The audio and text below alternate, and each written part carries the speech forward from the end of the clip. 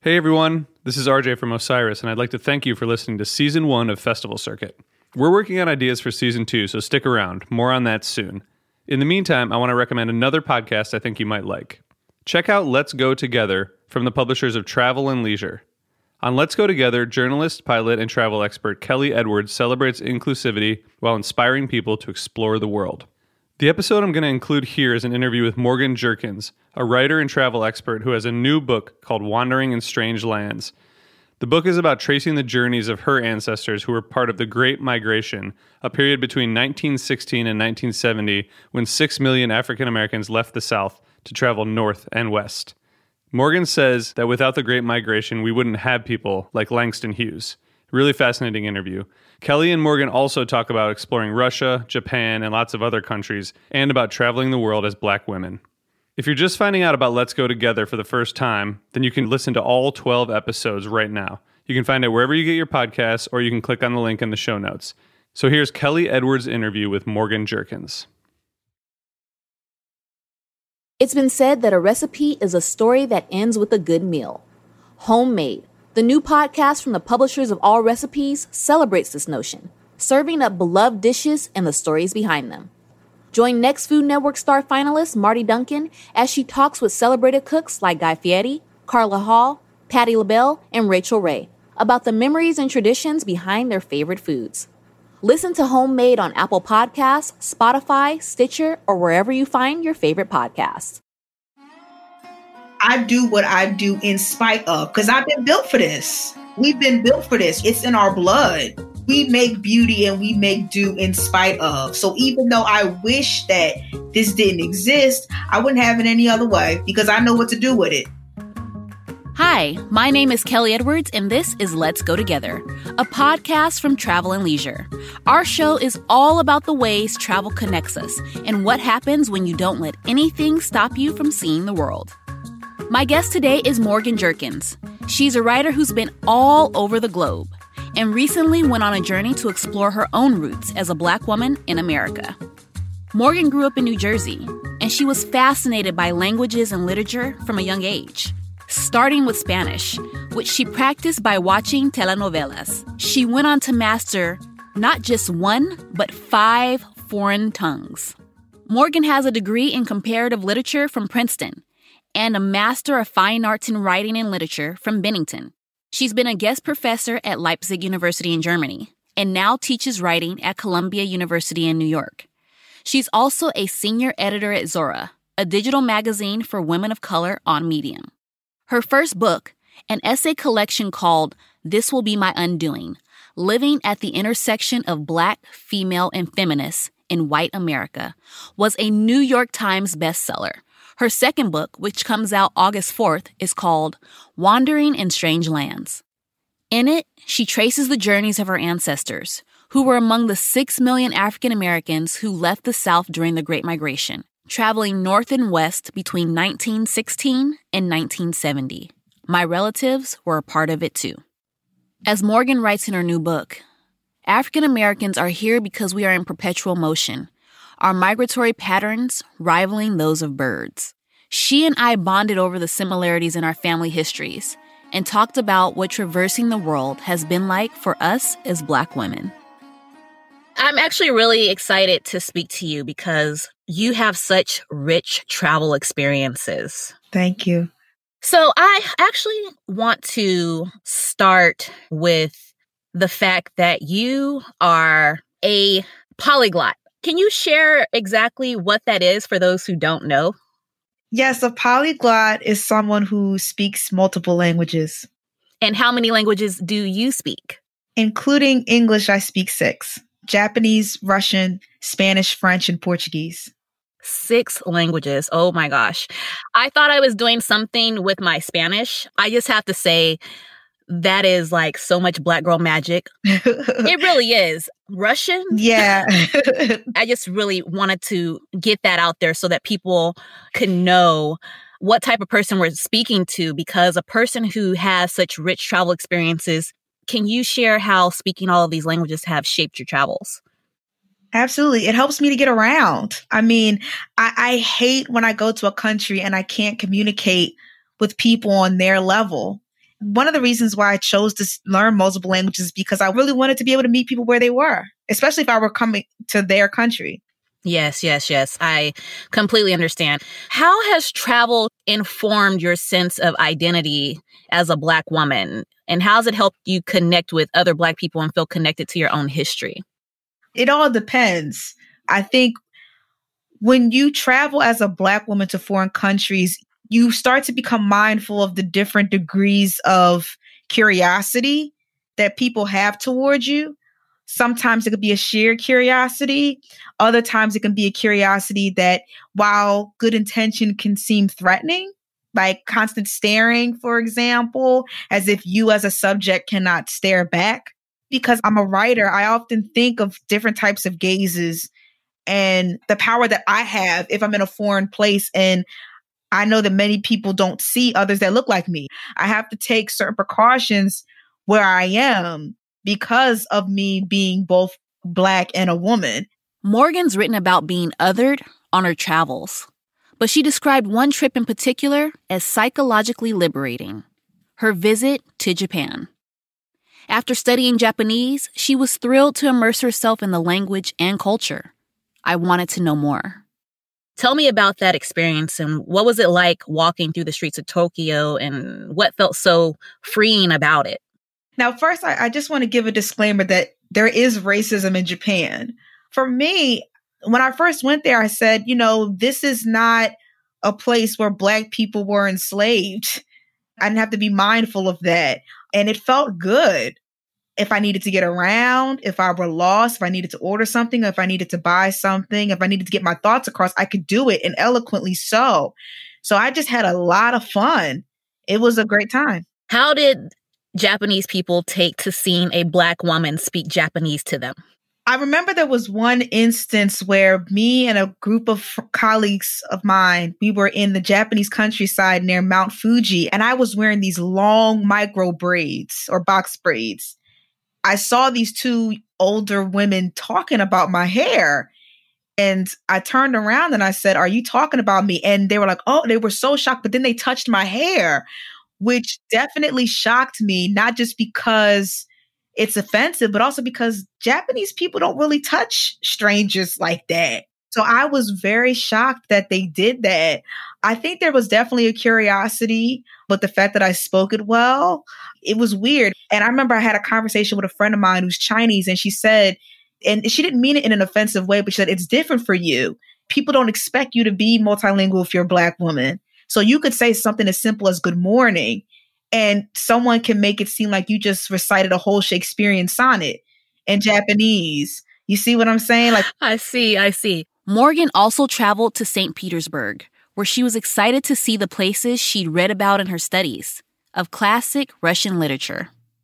So on the other side of your experience in Japan, your experience in Russia was something that I would love to talk about, because while traveling Black around the world can be great for so many reasons, we cannot ignore the other end of the spectrum. You said that when you were on public transportation, you would make it a point to have a Russian book with the cover showing so that the people would know that you could read and speak the language.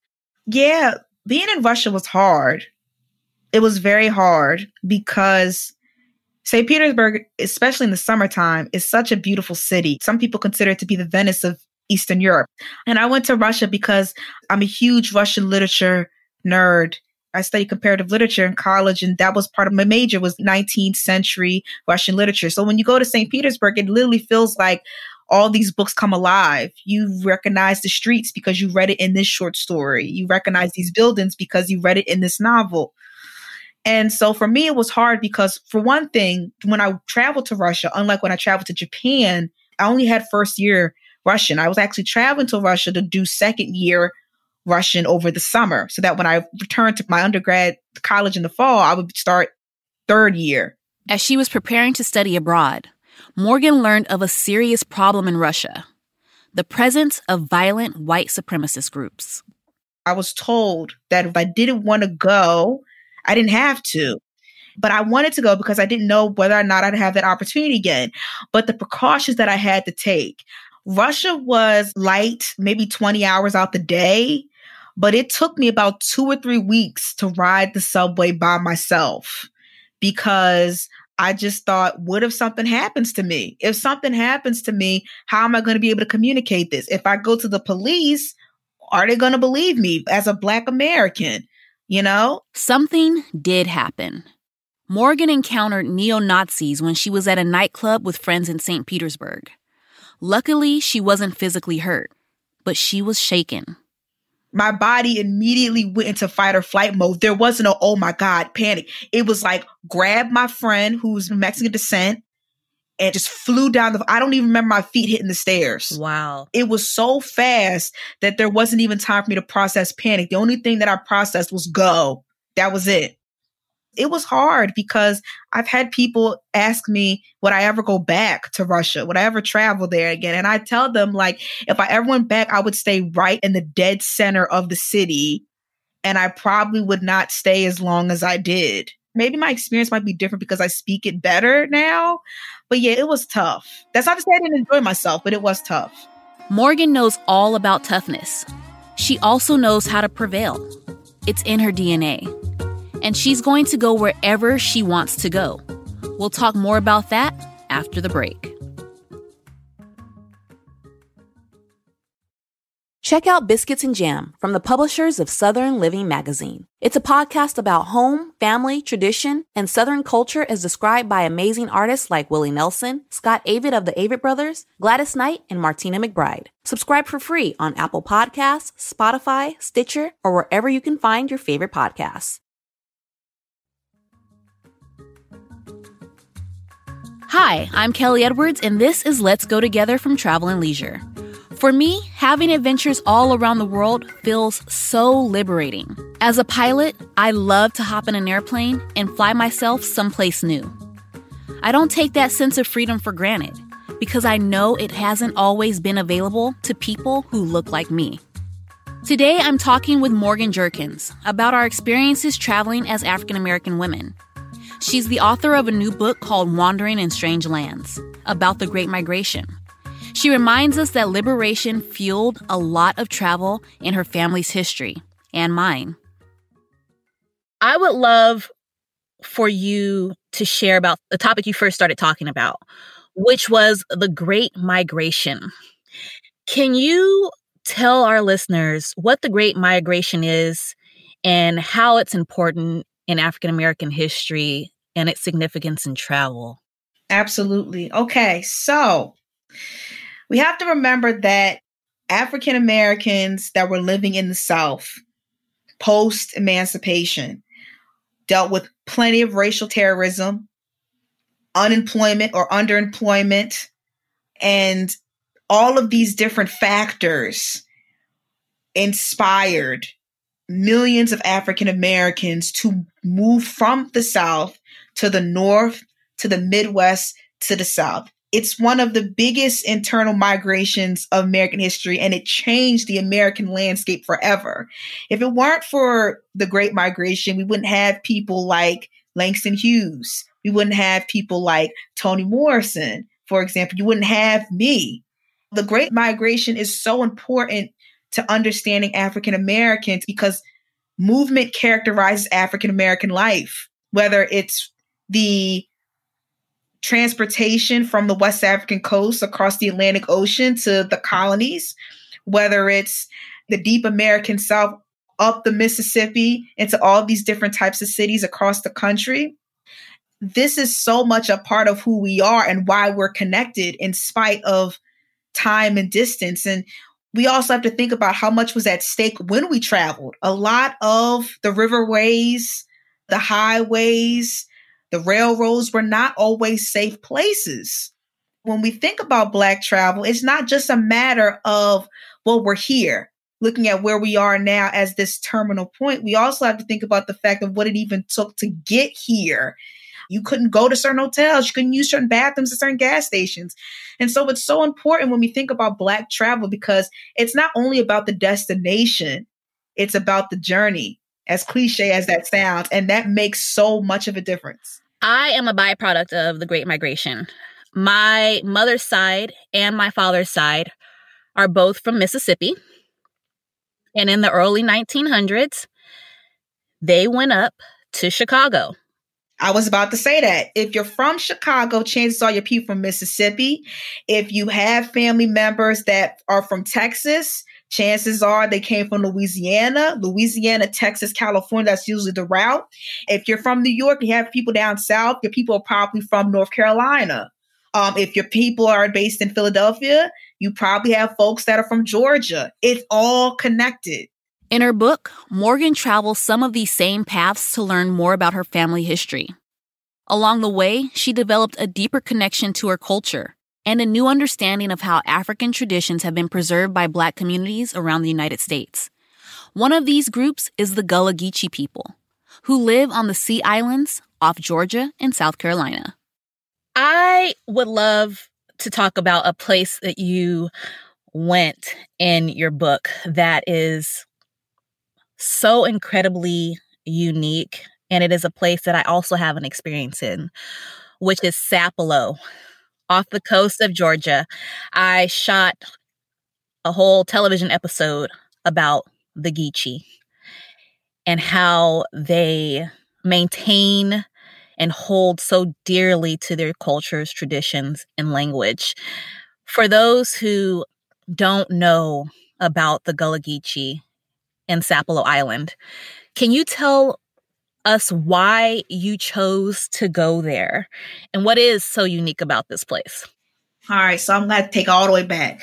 So I knew, as I mentioned in the beginning of my book, that one of the key parts of understanding African American culture is the food. And I thought to myself, okay, so what type of foods do we eat? And I immediately thought about the customs of New Year's Eve or New Year's Day to eat collard greens for money, black-eyed peas for luck, all of that. And when I asked my mom, why do we do this? She said, it's just something we do. Obviously, I knew there was a deeper reason than that.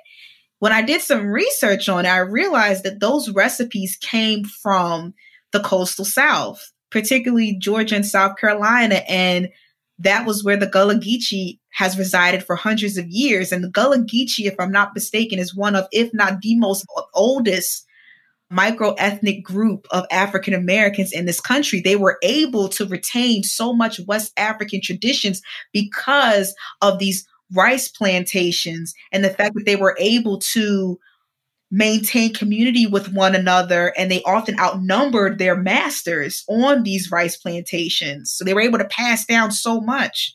There's a statistic that says that 80% of African Americans have at least one ancestor that stepped foot on a Charleston dock, which basically means that all of us are indebted to Gullah Geechee people, even if we don't have immediate ancestors that came from there.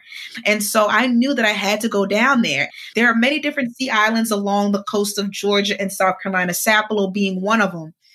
And Sapelo was important because so many of the ways are dying. A lot of people are moving to the mainland, to Darien in Georgia and McIntosh County, or even going as far as Savannah, which is an hour away. I went there, and to this day, I've never seen anything like it. It is truly incredible. Sapelo is in a struggle in some way because they want to hold on to their culture and community so much. They don't want the tourism, the hotels to come there because it will overtake what they've worked so hard for. You can go to Sapelo and still communicate with 7th and 8th, 9th generation descendants of direct slaves, as I did. I feel our community doesn't have a lot of information about the Sea Islands or Sapelo, its history, and how significant it is for us. They even have their own language still called Geechee, the Gullah Geechee, depends on who you speak to. That I found that was so beautiful. But I also found as a person as a Black woman who has traveled around the world, I was envious of them because they could trace their history. They could trace where their ancestors came from. And I found that it made me look at my travels and say, right when I really thought that I knew myself, I realized it just stopped at a generation or two. And it's very hard to push past that guilt because I was getting jealous many times throughout my travels, not even just because of the generations people were talking about their ancestors, but also because their connection to land and soil. If you drop me off in the middle of nowhere, I can't fend for myself. And you have these people who know how to grow all different types of vegetables, that know how to hunt and know about the tides and the seasons and all that. I don't know that, but that's because I grew in a northern setting where we got our food from ShopRite.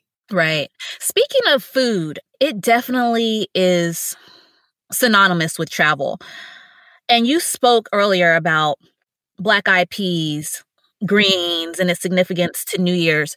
But can you share how food from African cultures ended up in America and how important that is for our culture in relation to travel? So going back to the Gullah Geechee people, one of the reasons why enslaved Africans were brought over to these rice plantations because they knew how to cultivate rice. So those from Sierra Leone or Liberia, they already knew how to tend to rice. And in fact, I've had people, Gullah Geechee people, who have traveled to these countries, and the landscapes are almost identical on the coast themselves. And so if you think about it in that way, it's like they already know how to tend to rice. They brought over their preservation skills. So I remember I saw an argument on Twitter about who the heck put salt in their fruit. Our ancestors did that. We didn't have refrigerators all the time. How would you preserve things? And so thinking about how the ways in which you preserve food, how we cut the pig, all those sorts of things, that was passed down. Enslaved Africans' skills of what they already cultivated in Western Africa was transported just over here. I believe okra came from Africa. Is it watermelon as well? I think watermelon, if I'm not mistaken. But there's a lot of things that were brought over to the U.S. from Africa. And I think that's something that is very important. We think about the indigenous people and how corn was something very important in their culture and things like that. I thought it was just important to say, hey, that stuff that's on your plate that you think is an American tradition, maybe if you knew a little bit more, you would know that actually came from Africa. Right. And that's the thing, like when I was talking about in my book, was that rice was king in the coastal South. It just was. The temperature, the proximity to the water, that wet marshland, it was perfect for rice. Let me bring it back and go to a few other things that I would love to discuss with you. Have you traveled to countries that are majority Black? And if so, what was your experience like for you? Oh, man. Well, I would say Bahamas. I traveled there. One of my first solo trips, I think my first solo trip was the Bahamas. And I loved it. You notice that when a Black employee sees you, they relax. Their speech is much more free-flowing because they know that, y'all the same. In fact, I actually met a woman there at the hotel who actually invited me to her church service that I went to. So you realize when you're a Black person going to a majority Black country that prides itself on its tourism, you see the doubling of identities at work in real time. I know for me, when I travel to places that are majority Black, most of my travels take me off grid and very far-flung foreign places. But I have found that when I go to countries that are majority Black, it is very nice to just blend in. Yeah, it's nice to just blend in and nobody's watching me or whatever. I remember being in Rio and being astounded by everywhere I looked. Everyone looked like me. I only told on myself when I started speaking, and I don't speak Portuguese like you. But other than that, I was like, oh my gosh, this is beautiful. No one is giving an extra stare. My experience traveling while Black has been very varied. And I won't lie, I have not had a lot of bad or uncomfortable experiences, partially because people are more shocked that I am in the places that I am because it's more adventure travel.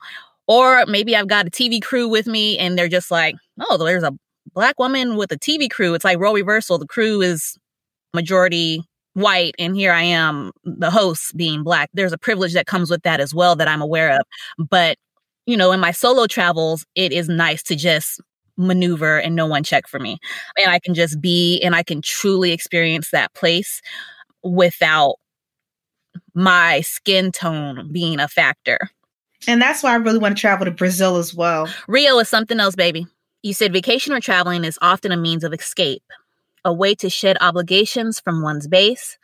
But what does escape mean for an individual who has to be mindful of who he or she is at all times, especially if the circumstances can go from a microaggression to a fatality? Please elaborate on that statement. Woo. I don't really know what escape means. I mean, I've seen so many online discussions of like, where's the safest place for Black people to go or travel? And it's like, that doesn't exist because anti-Blackness is everywhere. I feel like we as Black people are constantly seeking refuge. And it's hard to think about how much I can really escape, because escape to me means rest. It means to me to let your guard down. It means to some people maybe frivolousness. I can't afford to be that at any time, because one mistake could end up with me being harmed or worse. And that's my conditioning as a Black American. It sounds a bit like a downer, but that's the truth. I feel like I can never be too cautious. Wow. I have to say, when I speak to another African-American traveler and, we have these discussions, it makes me uneasy and it breaks my heart a bit that as a person who's an advocate of exploring the world, that unfortunately there is an added layer to travels for us in a lot of situations. And I just really wish that wasn't it. But the truth is, that is our truth. Right. But the beauty of that for me is in spite of.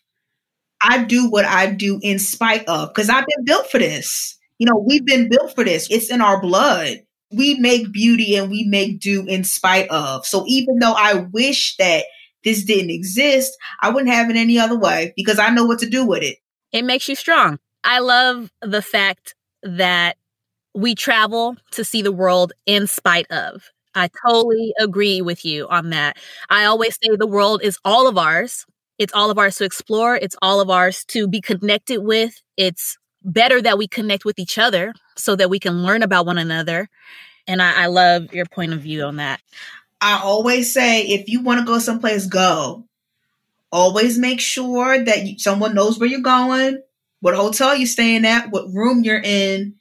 But I would say to go. Think about the place where you want to go. Make sure you research the dress code if you need to, what the weather's going to be like, of course. Make sure you pay attention to those things. High season, low season in terms of prices.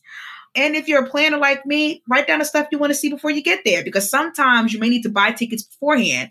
Like when I went to go see the Anne Frank Museum in Amsterdam, I had to get tickets weeks beforehand. You can't just roll up in there. So just make sure you do your planning in advance.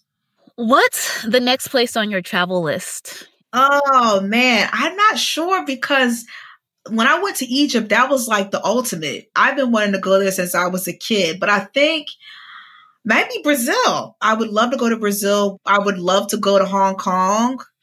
I would love to go to the Maldives. I would love to visit Dubai. I would love to visit the Serengeti. I love it. At the end of the day, we are on the same page. I am the same. Just go. That's my advice. Just go. You won't regret it. Thank you so much, Morgan. Thank you. It's a pleasure. To learn more, check out Morgan's new book, Wandering in Strange Lands. A Daughter of the Great Migration Reclaims Her Roots. It's out August 4th. You can follow her on Twitter @MorganJerkins and find more of her work online at www.morgan-jerkins.com. And that's all for this episode of Let's Go Together, a podcast by Travel and Leisure. I'm your host, Kelly Edwards. Thanks to our production team at Pod People, Rachel King, Eliza Lambert, Susie Armitage, Lena Beck-Sillison, and Cheryl Duvall. This show was recorded in Los Angeles, edited in New York City, and can be found wherever you get your podcasts. You can find out more at travelandleisure.com/podcast. You can find Travel and Leisure on Instagram @Travel and Leisure, on Twitter at Travel Leisure, and on TikTok at Travel and Leisure Mag.